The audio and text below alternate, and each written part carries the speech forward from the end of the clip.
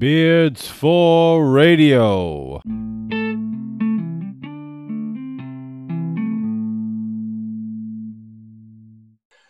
All right, guys, welcome back to the first episode in the year 2021. Hoping to put 2020 behind us in the rear view. Got a packed show for you guys. We're going to be talking about The Mandalorian, and then we're talking about another Mandalorian by the name of Boba Fett. If you guys didn't know, he's back, right? We're also going to talk about some of the Lions' new hires, man. It seems like the inmates are running the asylum, and it might be a good thing. Good thing for the city of Detroit and the franchise. And then we're going to end it with a little bit of Super Bowl talk, Is it going to be, with somebody kind of described as Jordan versus LeBron? You got Mahomes versus TV, but, it's going to be a nice little talk with me and Joe. Haven't heard this guy's voice in a little bit, Joe. But, guys, welcome. Beards for Radio. I'm Sasha. And I'm Joe. And Sasha, that was very elegantly put, talking about just bringing in the new year. I know January is almost up, but still, it's still a brand new year. So far, so good. And yeah, lots to get to. All right, man. If you want to, what do you think about the Mandalorian series, season 2, right? Well, I think it cemented itself as the best show on any platform right now that's currently airing. And it brought in so many past characters from other Star Wars stories. Obviously, Boba Fett, Ahsoka Tano, Luke Skywalker, R2-D2. I guess spoiler alert if anybody here has not seen it and was planning to, but we're just opening right off with that. And the last episode especially just brought into like so many storylines. Introduced a lot of different factors. I thought the Dark Troopers were like one of the coolest things I've ever seen in a Star Wars screen, Right. Yeah, those were definitely cool. And me, Ahsoka is my homegirl. She's pretty much my favorite Star Wars, character. Modern, not old school. Han's always gonna be my old school guy. Right. I like Ahsoka because she's a character that sticks strong to her convictions. You know what I'm saying? And even if something is hard for her to do, she's gonna do it.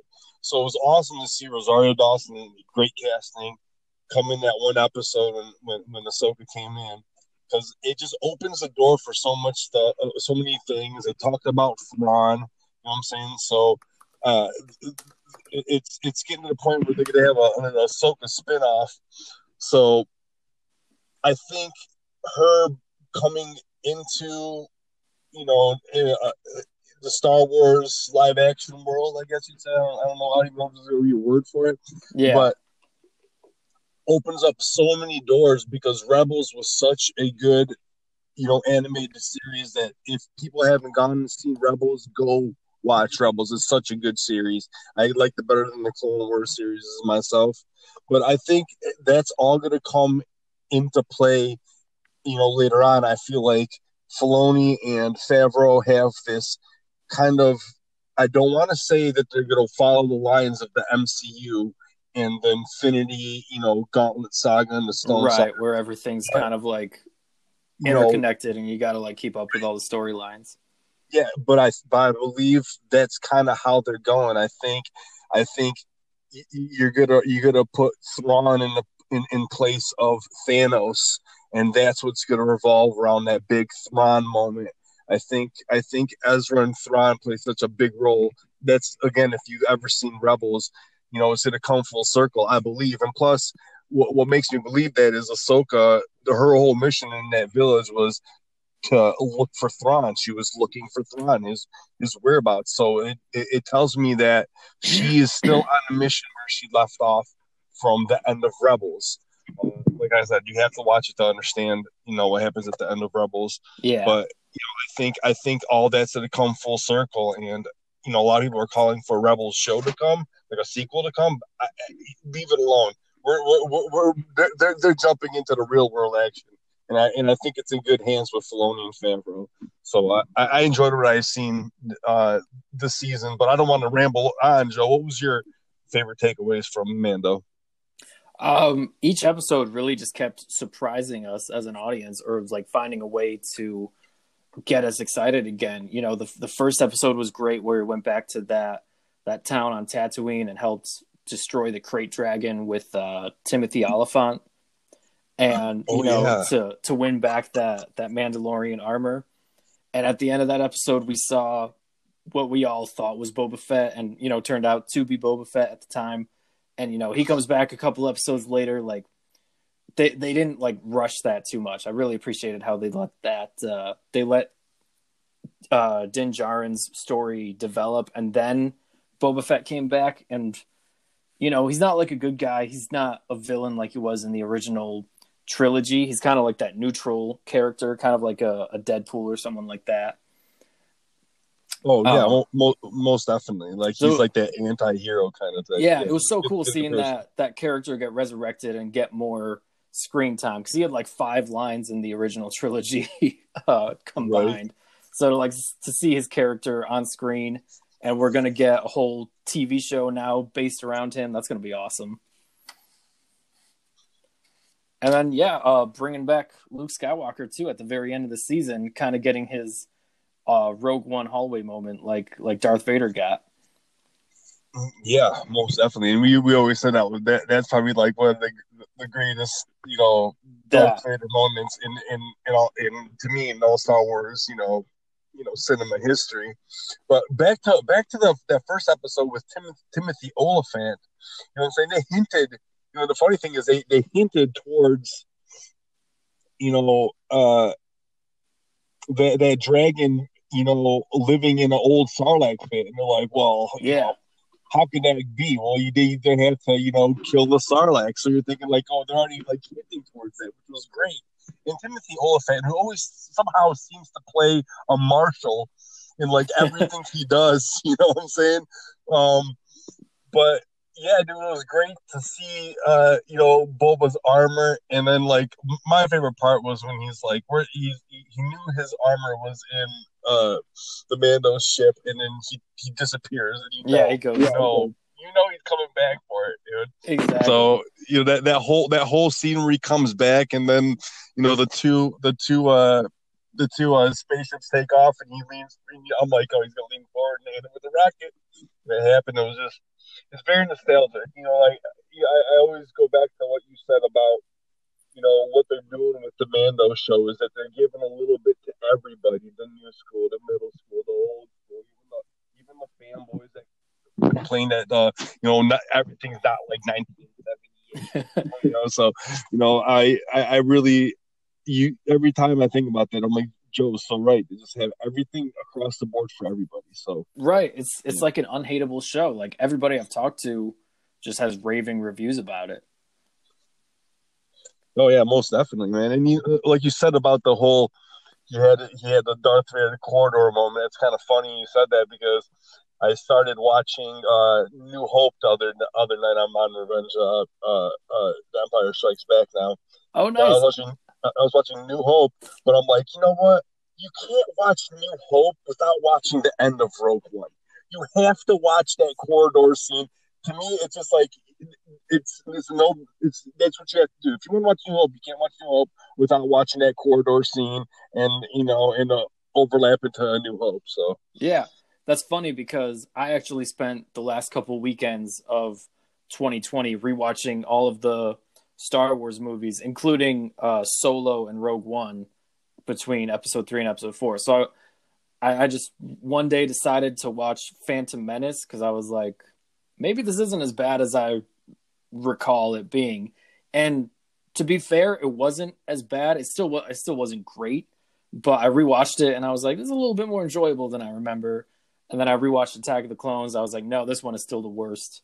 And then I just kept going after that, and so I got him fresh in my mind. So I was glad I did that. Go ahead. And speaking of like how Ahsoka kind of sticks her guns, I really do wish that Lucas would have stuck to his guns with the whole Jar Jar Binks being the secret Sith, You know, it would Yeah, have been made everything so much better than bringing in an old Count Dooku, like yeah, he really. he comes with another villain with an English accent, you know. But Yeah, if he yeah, really did jump ship because of fan backlash, and that's just a weak move by him. right, and it's something that like, God, I would have loved to see it. They might still be able to carry it on. You know what I'm saying? Like I'm blessed to work with three other Star Wars geeks that we kind of like go back and forth on stuff. Hmm. So just the gap between this episode 6 and episode 7 is a 30-year gap. This is where Mando fits in. This is where these Ahsoka shows going to fit in. There's a 30-year gap where they can connect so many things. They can do it so right. I don't know the word to say. They can make everything right. They can Yeah, write, plot holes, everything. They have a 30-year gap to work with between 6 and 7. You know what I'm saying? And they have the writers, they have the minds to do it. So yeah, I think Star Wars is on a better course than how MCU is going into the new phase, whatever they're going into.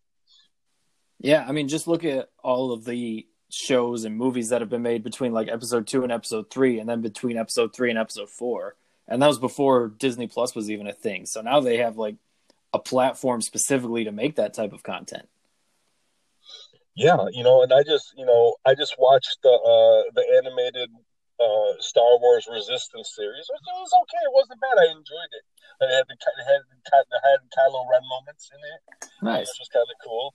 But it's like stuff like that. Like I'll watch stuff like that because it had Phasma was in it, right? And they had Hux was in it. They had Kylo in it. So like this took place in between 7, 8, and 9. This little cartoon, Oh, this nice. animated series. So it's like they hinted to like stuff that happened in the movies. You know what I'm saying? So I enjoy stuff like that. I enjoy the back and forth between series and the movies, and the connections and the plot holes and the continuity of everything. Joe, that's what we kind of were taught in school what to do. You know what I'm saying? They have that Yeah. continuity, so you look for it. You know what I'm saying? It's almost like a disease now. Like school ruined movies for me because I don't. Sometimes I catch myself like having to rewind it for 20 minutes because I'm thinking about everything. The whole aspect. I'm like, oh, I'm not even being a person that should just be. I'm not even being a watcher, and I'm kind of like dissecting this as I go, but. I always found myself like that. looking at some of the special effects and being like, I wonder what program they used to do this, or like, I wonder if I would have been able to do that, Right, most definitely, dude. And like, I doubt it because some of the programs these guys use, the computers, the hardware they use. Oh yeah. Like I just watched these guys on YouTube. I can't think of their names. Something but they wanted to see if their studio could CGI the Luke Skywalker Mando cameo better than Disney could do it. And they did a pretty good job doing it. It took them like 10 days for the computer with 10 days that computer ran and like redrew his face and Mark Hamill's face together and it kept going and it kept going and it was like they had a crazy computer built for it, Joe. So no, That's I don't insane because that was for like a 3-minute scene. Right, dude. Crazy how many pictures you had to take and everything. So, like, I think when they did that, they had an actor, and then they CGI'd Mark Hamill's face on the actor, and then deep faked Mark Hamill's face on the CGI of him on the actor. Talk about layers on layers on layers, bro. That is crazy to me, So that's insane. It is. It really is. So I'm kind of interested in seeing like how The Mandalorian will lead into The Force Awakens, because I think we've gotten a few hints at like Snoke and the First Order and stuff like that. Like with the test that they were running on Baby Yoda, whose name we found out to be Grogu. Grogu was his name, but I still can't. Nobody has stopped calling him Baby Yoda though. No, it's stuck being Baby Yoda, and like how is he gonna play into this? 30-year gap. What happens to him? Is he one of the people that Kylo kills at Luke's at Jedi camp? Who knows? Could be. Could he be? Could he? How did he escape the Jedi Temple and not get lightsaber down by Anakin with the other younglings? Could it have been Mace Windu? You know what I'm saying? Because hey, many of Jedi have survived getting their hand cut off. 2 that I know of, and large falls. Few that I know of, and get electrocuted. A few that I know of, so it's not far off that Mace Windu could be back. Well, that's what I hope. That was my hope the whole time was it was going to be a purple lightsaber coming down that corridor, not Luke. You know what I'm saying? That's a theory I have not yet heard. So kudos to you. That's a really good one. Think about it, right? Sweet if that came into being. So Mace Windu got his hand cut off. Yep. So did Anakin. So did Luke, right? Yeah. He got electrocuted. So did Luke. He got electrocuted. Luke got electrocuted a lot worse than Mace Windu did. You know what I'm saying? Because it as soon as he got electrocuted, he got pushed out the window. And we've all seen, Anakin survived a fall from jumping out of a tall skyscraper or tall building and landing and grabbing a pod or another moving traffic. So what makes me think that Mace couldn't have done it? And plus, they brought back a Palpatine, in one of the worst ways, in my opinion, ever. So it wouldn't be far off for them to bring back Mace Windu, and I think it would be accepted. I think it would definitely be accepted. Especially if Samuel L. Jackson is down to return in that role, then everybody would be down for that. Hell yeah, and he would technically be older. And like I said, this takes place, 3 or 4 or 5 years after the Empire's fallen? You know what I'm saying? So you can even do prequels to them. What happened right after that? What happened between 6 and what happened between 7 is a 30-year gap. There's so much stuff that they can do with that, dude. And I honestly think that's why maybe it was art, built that way, But yeah, we'll find out. That's a good point. Yeah, there's endless possibilities of what you can do with that timeline, and plenty of ways that they could go. So I'm very excited for the future. Like I said, I think it's the best show on any television platform right now, aside from maybe like Bob's Burgers. Like Bob's Burgers and The Mandalorian are like neck and neck the best shows on TV. Nice. But yeah, we can move on to some sports talk if we're ready to get into that phase of things. Yeah, do you want to hop back to the Book of Boba? You want to skip? Oh yeah. So everybody who watched The Mandalorian season 2 finale hopefully stuck around for the post-credit scene to see. It took us to Jabba's palace. I forget the name of his guard, but he was kind of starting to look like Jabba the way his hair flap was like rolled around his neck, and he put on some weight. Right. Somebody told me they thought maybe that's what Hutts looked like. Like Hutts started out as humanoids, and then they just like gained a bunch of neck weight, and eventually became those like slug figures. Because he was kind of looking like Jabba the Hutt at that point, wasn't he? Yeah, he was. He was getting all when you're running a brothel and slaves, you tend to probably eat pretty well. Right, you kind of rest on your laurels a bit. But yeah, Boba and his friend. I'm drawing a blank on his friend's name. It's not Bo-Katan. That's the female Mandalorian. Fennec. Yeah. So they come in and he just starts shooting up the place, and the dude's like, "Oh shit, Boba, it's you!" And then he kills him, which is great. And then Boba just kind of like sits down, takes the throne, and it says, and then like that's the end of it. And it says the Book of Boba Fett coming. What was it? December 2021. They said. Yep, it's supposed to. I believe it's supposed to come before the Mando. I think that show is gonna drop before Mandalorian, and Mandalorian's gonna go back to back. Okay. What I think that they're trying to do is just go back to back with like Star Wars show for 2 months, and then the MCU show for 2 months. Star Wars 2 months, and go back and forth, and probably sprinkle stuff in.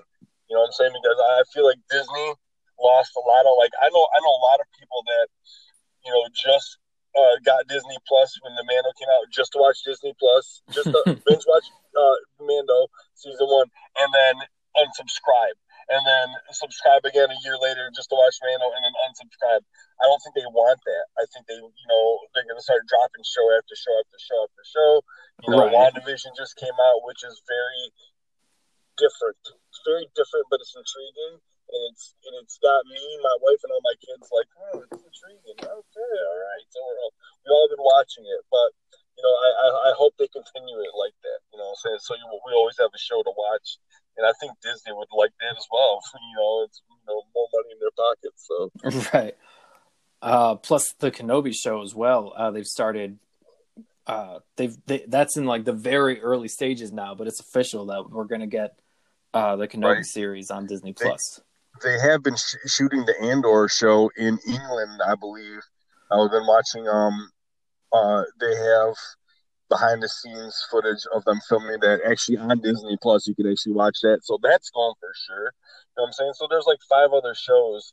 How they're going to intertwine? If they're going to intertwine, or some of them going to intertwine, some of them they're not. I hope that's how it is. So yeah, do some. I hope this book of Boba kind of intertwines, but I just want Boba just to go on bounty hunting. Like every show to be a different bounty hunter. You know what I'm saying? Like he finds a different bounty, and and there's probably just a main storyline, but every show he's going after a different bounty. I think that would be kind of cool.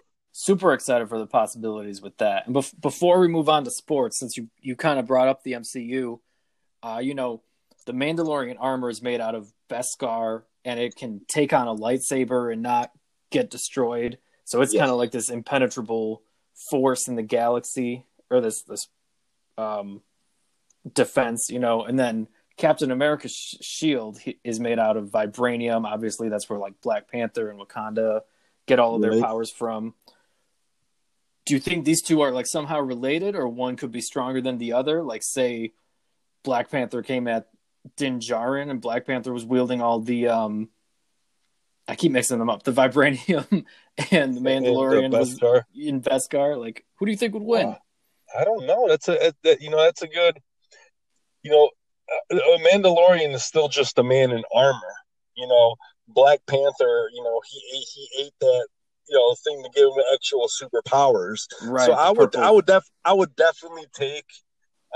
Rest in peace, my man Chadwick Boseman. I would definitely take Black Panther to take on Mandalorian. I think the Mandalorians are raised to fight in battle from a very young age. So there's something to be said for them as well. They're well renowned around the galaxy as some of the best fighters.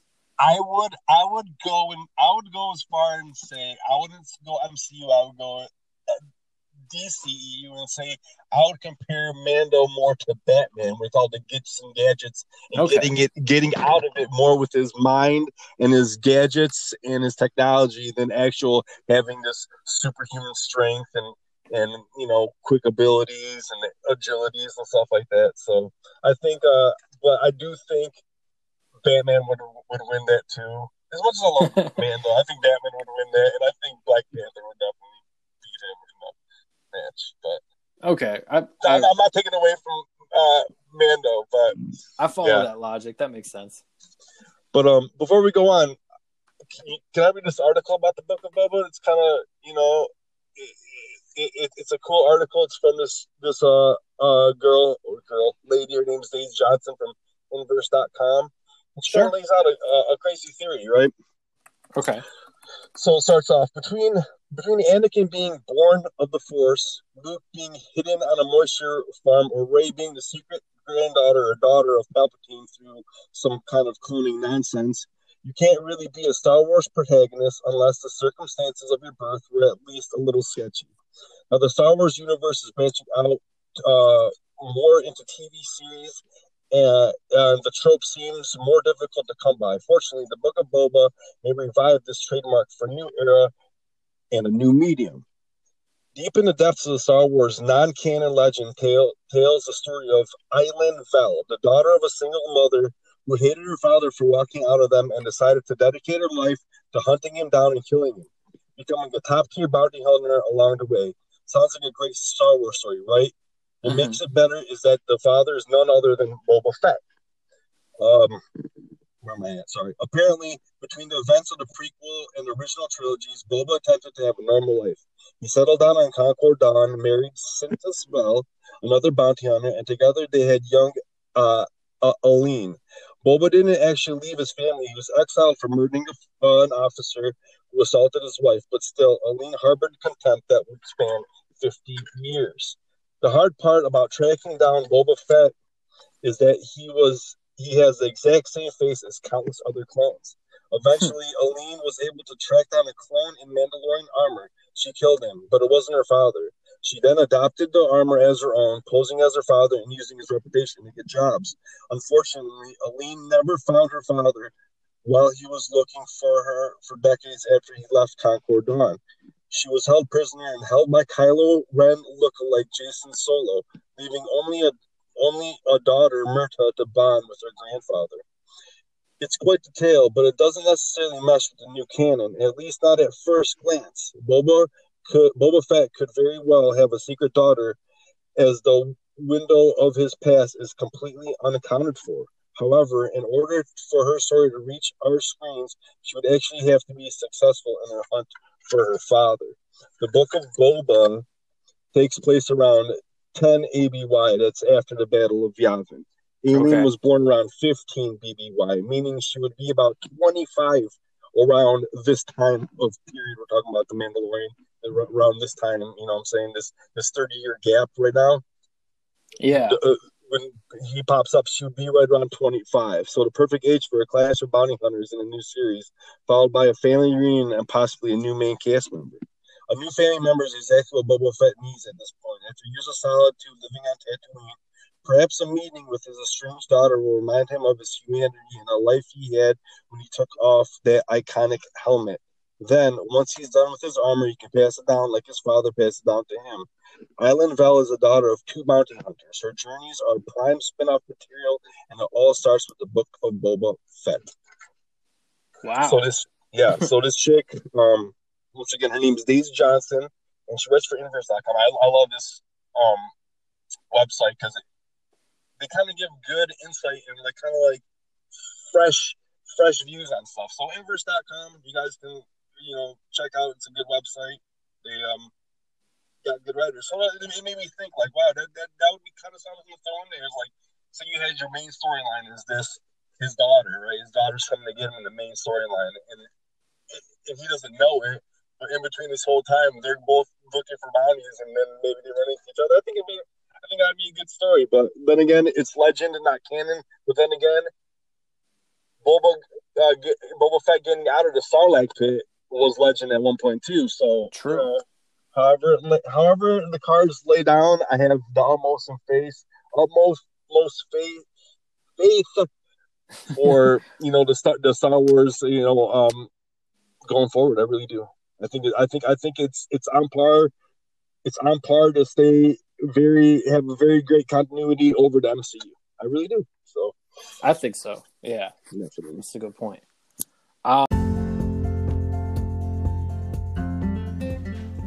This episode of the Beards for Radio podcast is brought to you by Farbar Fashion.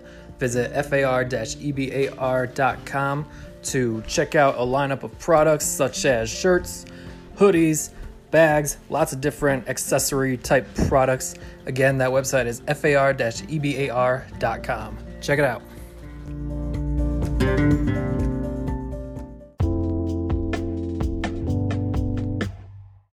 Lots of news regarding the Detroit Lions to get to. Obviously, back around Thanksgiving, they fired Matt Patricia. They fired general manager Bob Quinn. They have hired Brad Holmes, the former director of college scouting for the Los Angeles Rams, as their new GM. And they've hired I'm drawing a blank on Dan Campbell. That's it. Former tight ends coach for the Saints and one-time interim head coach of my Miami Dolphins as their head coach. And a couple other moves have been announced or at least hinted at, like Anthony Lynn possibly being the offensive coordinator Deuce Staley coming on board at the staff as like a assistant head coach. Former Chiefs and Browns general manager John Dorsey joining the front office. Yep. And the biggest storyline is Matthew Stafford coming to the team and finally requesting a trade like we've all been waiting for. Huge. I think him coming to the table and them saying anything's on the table, I think that's a very good sign. I think Matt's been good for this city. Very good for this city. That I hope it doesn't end, on bad terms. I don't think it will. I think it's ran its course. I think it's gonna be a mutual thing. But I like every single move that Mrs. Martha Hamp Ford is making. Girlfriend, keep doing it. Keep doing it. The best thing I like about it is that she brings in this Holmes guy, right? This guy was a football player. He's an athlete.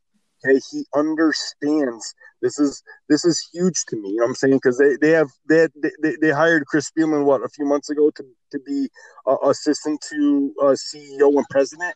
That's huge to me. The guy's played football his whole life. He's a pro, on and off the field. Knows what he's talking about. Great person to go to. Same with Brad Holmes. Dude, what with I think North Carolina something defensive tackle there comes out, and then his dad played, his uncle played, his nephew played. You know what I'm saying? He has a cousin that's playing. You know what I'm saying? So this guy lives, breathes football, right? Yeah. So then you get my man Dan Campbell, who I like him even better now that I found out his birthday is April 13th. Wonderful day, absolutely beautiful day. So this is another player. He played for us too. Played for the Lions too. He was a coach, interim coach for Miami, right? He played for he was coach for Miami for a little bit. Miami, tight end coach, interim head coach. Saints for a little bit. Detroit Lions just signed them, obviously, but you got two players, two guys that know. And then, like you said, they're going after that John Dorsey. Yep. Dude, and then do you know John Dorsey scouted? Just two little known names. A quarterback that's playing in the Super Bowl. His name's Mahomes. The other one was really close. His name was Mayfield. This guy is a scout. He was a former linebacker for the Packers. He's a player. He's been in the league. He scouted for friggin' Green Bay to Seattle, Kansas City. Yeah. You know what I'm saying? So this guy knows his stuff. And like you said, what's his face? The Chargers head coach. Anthony Lynn. You know what I'm saying? And then getting Aaron Glenn from New Orleans as a defensive coordinator. He's kind of viewed as like an up-and-comer type, like somebody who could, if he does what he's kind of expected to do, could be a head coach in the near future. Yeah, he was a Saints DB. He's a Saints DB coach. Yeah. He played a defensive back in the league. So this is another player turned coach. This is you got Holmes, who's a player turned coach. You got Campbell, player turned coach. You got Dorsey, who's a player turned scout, who scouted two of the best quarterbacks, probably top 10 quarterbacks in the league right now. You know what I'm saying? Yeah. Then you got Aaron Glenn, player turned coach.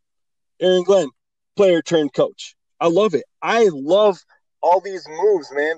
Like I said, the inmates need to run the asylum. It should have been like that. We shouldn't have no Quinn. Who's Quinn? Who's Quinn? This guy looks like he's not to be mean. This guy looks like he was a manager at Applebee's. You know what I'm saying? Like I'm not trying to be. I don't know what his knowledge about football is. You know what I'm saying? But to me, right, just because he was around Bill Belichick for a long time, that doesn't really mean anything. You know who else was around Bill Belichick for a long time? A man named Tom Brady. And now people are starting to see that maybe Tom Brady was the system. Maybe the system was Tom Brady, not Bill Belichick. You know what I'm saying? Maybe. We're going to find out in the next 2 weeks. But it just goes to show you that I trust player coaches, player GMs, player scouts. Look what happened in San Francisco when they brought on John Lynch. Yep. That's John just he turned that program around. You know what I'm saying? They had a rough year with Mostert and Kittles and what's his face, Garoppolo getting hurt though. They had a rough year with injuries. If they didn't, I think they'd go a little further than they did this year. But I'm really big on these players that turn, into the faculty. I'm really big on that because they understand the ins and the outs. They can relate to these players. You know what I'm saying? As a player, probably relate more with John Lynch because John Lynch was on the other side of the suit. You know what I'm saying? So and that's what really excites me about Brad Holmes as a GM is that you look at the track record of the Los Angeles Rams, and he was the director of college scouting. So he had a big hand in who they drafted. They've drafted really well, getting Aaron Donald, getting Todd Gurley, and then, after they lost Todd Gurley, you barely even notice it because they replaced him with Cam Akers, and it's almost like they didn't miss a beat. They got better. And that's what really excites me about that, because that's how all the best teams are built, is through the draft. And that's where the Lions have just struggled. I don't have to tell you, taking Okudah at 3, Hockenson at 8, you can go all the way back to Mike Williams and Charles Rogers and those picks, back in the day. So, or Eric Ebron, like so many top 10 picks that just didn't pan out. Right. And now they have the number 7 pick this year, and you kind of feel a little bit more comfortable, especially bringing in somebody like John Dorsey to help Brad Holmes along. Right, especially with another pretty good quarterback, draft coming in. Hopefully Trevor Lawrence might fall to us. So. Oh, I doubt it. I bet my life that Jacksonville I know, but what's the way to do that? Trade up, right. Start making these. Hey, Stafford's on the chopping block, bro. You know what I'm saying? Hey. If there's 6 other teams above us that want him, you make that trade, and maybe we can jump to 1 or 2 or 3. You never know. But with Brad Holmes coming out and saying, "Listen, dude, anything is on the table, guy." Depending on who you trade with, who you trade Stafford to, you could get a second first-round pick. You could easily trade 2 first-round picks. Say they trade with. Let me look up real quick. Let me just type this in and do some research. Are you just pushing buttons to make it sound like you're doing research? You have it in front of you just to be cool? Yeah. So I believe San Francisco. I think San Francisco will be the perfect landing spot for Stafford. I'm trying to figure out what pick they have. So then what happens to Garoppolo? I think they have like the 12th overall.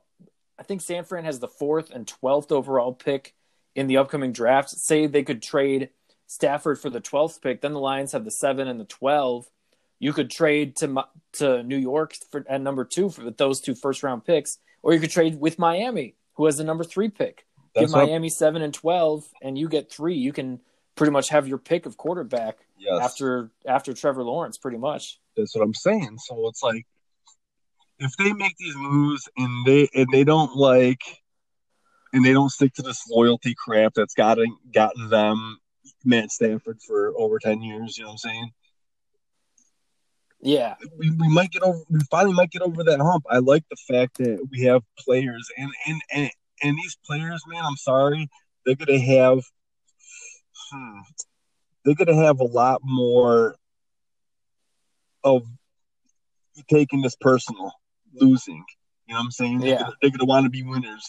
They're gonna have that, that drive an athlete does. I don't think Quinn had that. You know what I'm saying? I think he was just happy with having an office to go to and, the paycheck to check. These guys have, they want something more. You know what I'm saying? It's that edge. It's that competitive edge in these athletes that want more. I'll say this about Campbell as the coach too, because the only head coaching experience he has was 12 games with Miami back in 2015. That Miami team was extremely talented, and Joe Philbin was the coach. I thought they should have fired Joe Philbin the year before because he had multiple talented teams that just underperformed. So that team started out 1-3 after bringing in players like Ndamukong Suh. They already had Brent Grimes, Jarvis Landry, right. Devontae Parker as a rookie, Cam Wake, lots of really talented high end players, and they started off 1-3, and their only win was like a 3-point win over Washington. So they fired Philbin. They promoted Campbell to interim head coach, and they won their first 2 games against the Titans and Texans, who were both pretty good that year, by 20 points or more. They blew out the Texans. Like, they scored 42 first-half points, and I was like, this dude can coach. And they kind of faltered down the line, but he finished 5-7 as the coach that year. But you could tell, like, they just came out a lot more energetic each game. So I think he does have that fiery coach factor to him, that if he can't call plays, but you surround him with experienced people like Anthony Lynn who can call the plays, and you just kind of let him do overall head coaching duties, then that's going to be really good for him. Yeah, most definitely. Didn't they have Kenyon Drake at running back too? I think that was the year before they drafted Kenyon Drake. Yeah. But yeah, no, you're right. Who else did they have? They had like Kenny Stills on that team, Jordan Cameron at tight end, Deion Sims. Lots of really good players on that team. They just underperformed. Most definitely. But yeah, it's like if you're an athlete, especially at the caliber that these guys played the game at, you just have a different, I don't know. Obviously, I didn't play at this level. This is just all assumption and speculation. But you would assume that these guys who played this game all their life as a player and then become on the coaching side of it or on the, the office side of it, they're going to still have that competitive edge. You know what I'm saying? That's not going to go away. That's always going to – it's always going to eat away at them. You know what I'm saying? So I'm very happy with these moves. This is what I couldn't believe that all these coaching hires were coming in and these scouts, and I'm just like, oh my god, all these guys are ex-players, been in the league a long time, have rapport. It feels like just dominoes falling, and hopefully it'll result in just getting this franchise out of the dumps. Right. Hopefully they take those fallen dominoes and make a little Stonehenge. You know what I'm saying? Something beautiful that'll stay. You know what I'm saying? So I don't know. I'm happy about it. I'm just happy to hear that Stafford him move. No ill will towards the man. I think he is, like I said, I think he's great for our city. I think he was a great ambassador for Detroit. Yeah, don't get me wrong, but it's best for both parties. Right, absolutely. Let's play the scores. And we're hoping it leads to a Super Bowl, and we're just gonna look ahead to Super Bowl 55 LV. Tampa Bay, they are going to be the first team ever to host the Super Bowl. Wow. They will play the Super Bowl in their home stadium, and they will be hosting the defending champs, the Kansas City Chiefs. And damn, I can't. I hate it, but I can't do anything but tip my cap to Tom Brady. Granted, he has some great wide receivers and running backs around him in Tampa, but I always argued that it was the system. It was the Patriot way. It wasn't really him. And it was cool seeing the Patriots lose so much this year, but it wasn't that crazy and Brady do so well. And now he's back in the Super Bowl. I didn't see that one coming. Neither did I. But you know what? They surrounded him with such great talent. I think that Fournette pickup weeks before the season started was absolutely huge for them. You have a beast like Jones in the backfield. You know what I'm saying? Yep. And this is what always happens when it comes to good coaching, good play calling. Is that the whole year Jones has been their number one guy. Bruce Arians come out and said Jones is our number one guy. Ronnie's the number one guy. He's number one guy. Come out the backfield. So you're thinking all year long that Ronnie's your guy. Jones is the guy. They sat there, right? And the Packers probably were thinking, okay, we got to contain this Ronnie. They're playing for Ronnie. All of a sudden, they're throwing Fournette up in there. This is what happens sometimes. Sometimes you kind of lull your opposition to sleep with how you play. And then Tom Brady, just like Bruce Arians said, I didn't have to coach yesterday. I just sat back and watched Tom do his thing. Dude's a monster out there. Even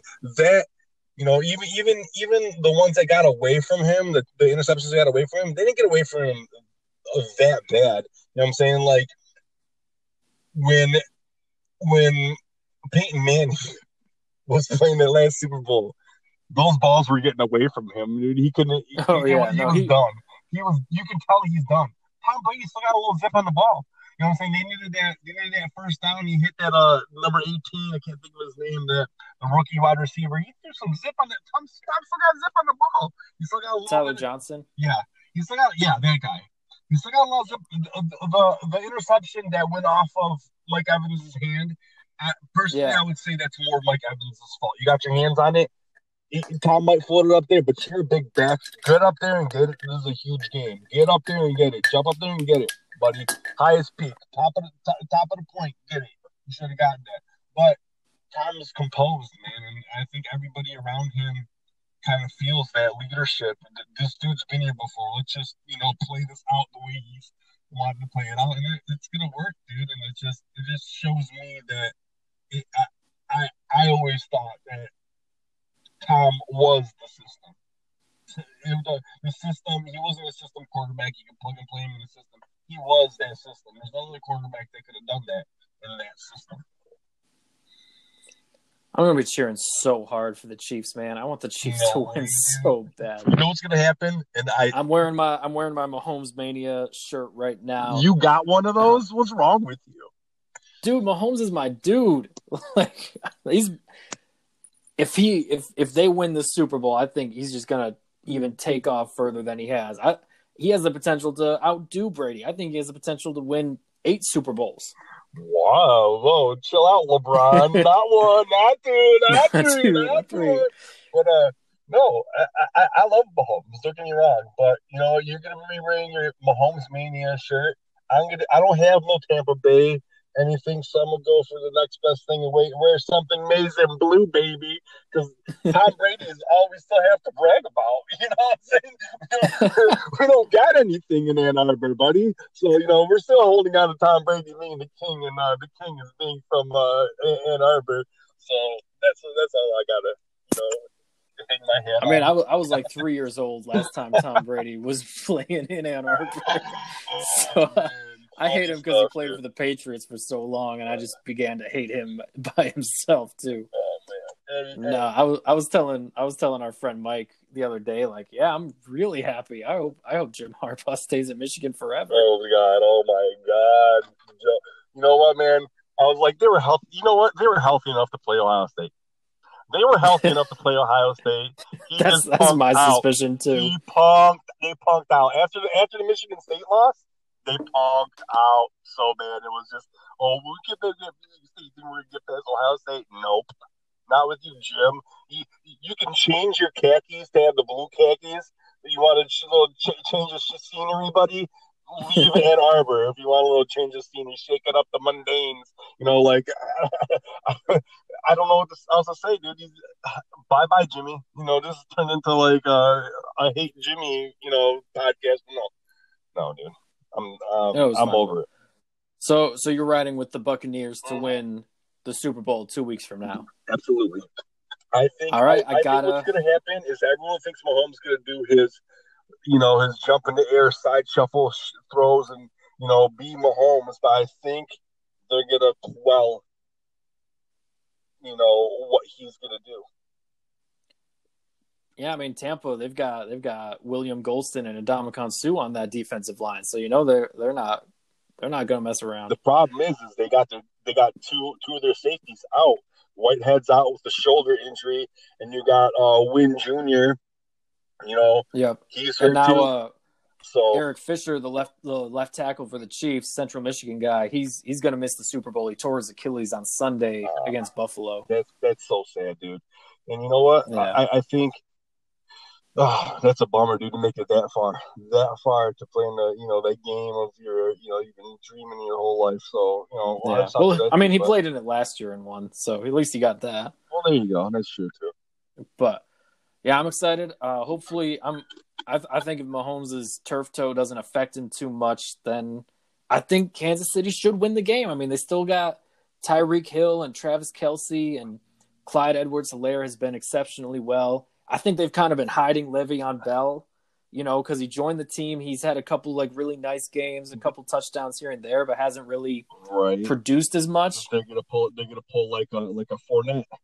I'm gonna go out on a limb and say Le'Veon Bell scores 2 touchdowns in the Super Bowl. You know what, Joe? I totally forgot about Le'Veon Bell, and he could be that little dark horse creeper, kind of like how Fournette was for, Right. them against.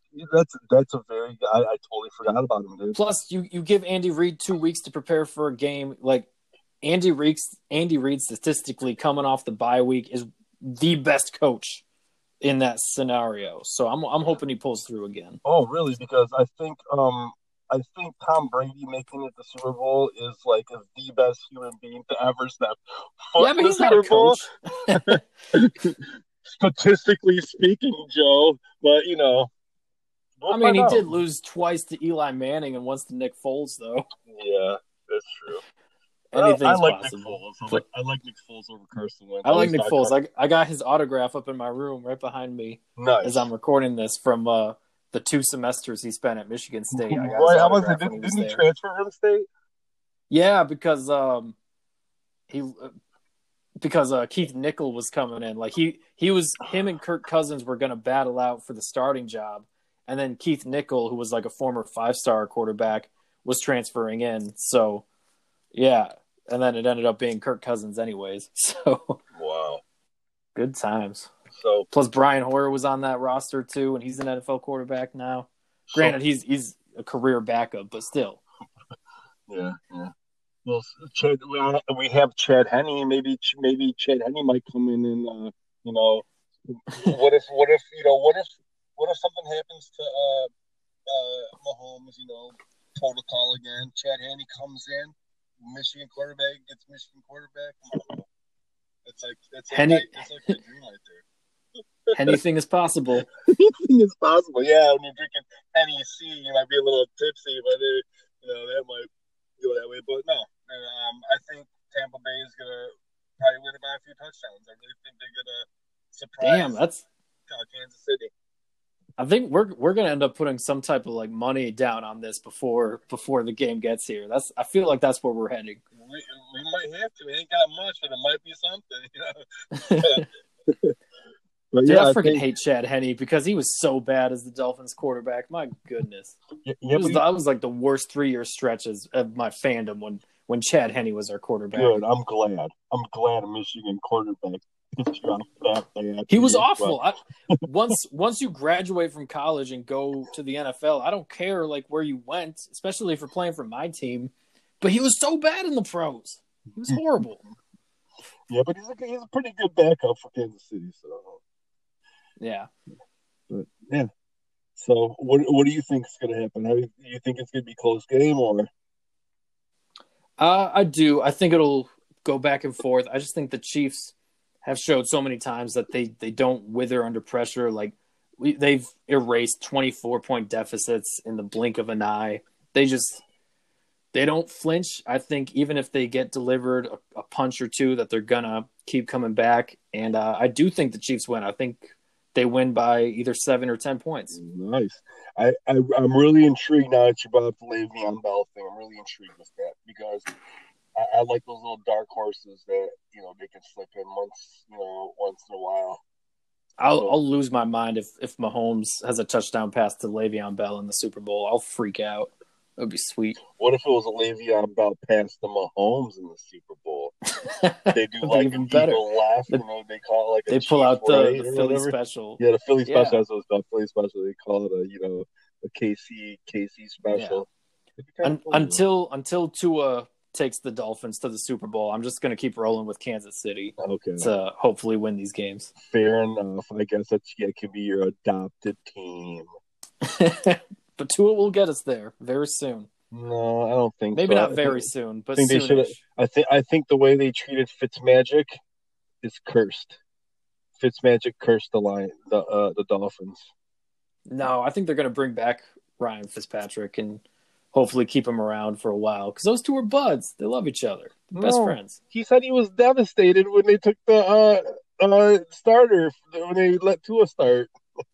After you went in and played a good like fourth quarter, like let's start him now, and it's like okay, later Fitzmagic, you and that sweet chest hair of yours, buddy. best beard in sports. But he came back. Manchester. Tua got hurt, and he came back. He started the Jets game. He came back in the Las Vegas game and had the greatest no-look pass of all time when he's getting his head pulled off. I hope the Dolphins keep him around. I think Fitzpatrick's like the best journeyman quarterback of all time. No argue here. Okay, no argument here. All right, at least we'll go on a good note then. Anyways, man, it was good talking to you again. I know it's been a long time, but it's good to get the band back together. Absolutely. Before we go, I want to do a little a rendition of The Mandalorian as Peter Griffin.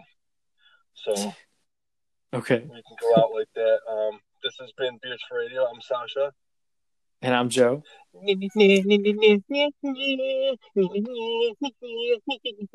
Beards for Radio.